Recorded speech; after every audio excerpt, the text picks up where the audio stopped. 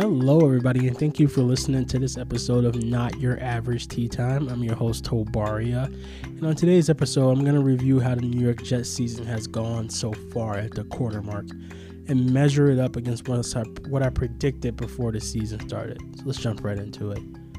The Jets are currently sitting at 0-4, and the season is basically over. Like, they're probably not going to make the playoffs. I predicted they would go and win the AFC East and finally beat the Patriots. That's obviously not happening this year, as the Jets are winless through 4 games. So what went wrong? Well, the Jets got hit with a string of bad luck during that first game. Sam Darnold played well enough to win, but didn't look like himself, and we dropped the first game to the Buffalo Bills. It came out later that he was sick with mono, and now we'll explain why he looked off and missed some throws that normally he makes. One of the side effects of mono is loss of strength and weight loss. Sam missed the next 3 games against the Browns, the Patriots, and the Eagles, and the Jets struggled to win points. In relief of Sam, we had Luke Falk, who didn't look like a starting quarterback, but to be fair, he was on the practice squad before he was forced into action after backup quarterback Trevor Siemian got knocked out of the season with an ankle injury.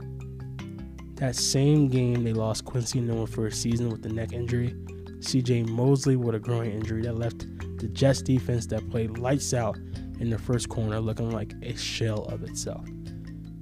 The Jets are also without starting outside linebacker Brandon Copeland and starting tight end Chris Herndon, and they missed those 2 guys for those first 4 games.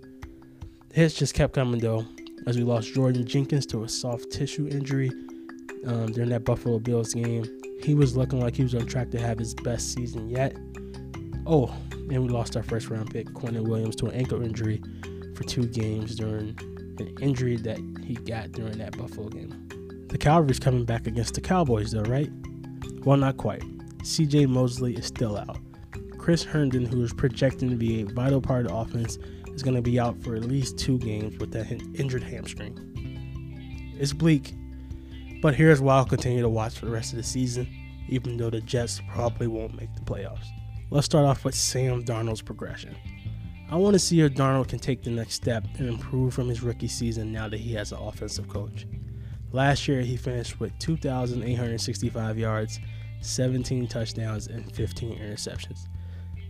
With a new offensive coach, those numbers the touchdowns should hopefully double, and we should hopefully see him get to 3,500 yards if everything goes right. So I'm looking for Sam Darnold's progression and his jump. I'll also be looking to see if Robbie Anderson can take the next step. If Sam Darnold is going to continue to build on his season, Robbie Anderson is going to have to be a big part of it. We've already seen a huge jump in his route running. Now we just need to see his production reflect that.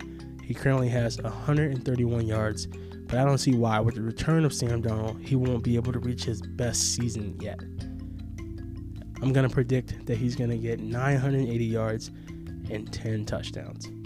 On the defensive side of the ball, I'm going to be looking at Quentin Williams, our first round pick. I would want him to be able to finish the play. There's been a few times where he should have been able to record a sack, but he got there a few seconds too late. If he finishes with 5 sacks, I would consider his season a success. And then around defense, I want to see Jordan Jenkins. He increased his sack production every year since entering the league. He had 7 sacks last year. If he can return to form, a successful season for him, in my opinion, would be 10 registered sacks. To close, I'm going to give my prediction for the next quarter of the season. I think the Jets come out and shock the Cowboys and get their first win of the season. But then I think they're going to regress against the Patriots on Monday night and fall to 1-1 this quarter. Then they'll come to Jacksonville, and Gardner Minshew is going to fall to Greg Williams. Then to wrap up the quarter, the Jets go into Miami in the Adam Gase revenge game and beat the tanking Dolphins. I'm predicting the Jets' record will be 3-5 after the second quarter of the season. It's going to be tough, but after the second quarter, their schedule really lights up for the Jets. So this is my quarter season review. I'm really looking forward to see Sam Darnold's progression, Robbie Anderson round out to become a true number 1 receiver, Quentin Williams improve on his short sample size, and then Jordan Jenkins, see if he can be that pass rush threat that the Jets have been missing. So yeah, we'll come back and we'll check and see how these predictions stacked up before we start the second quarter. But let's go enjoy the games. But thank you all for listening to this episode of Not Your Average Tea Time.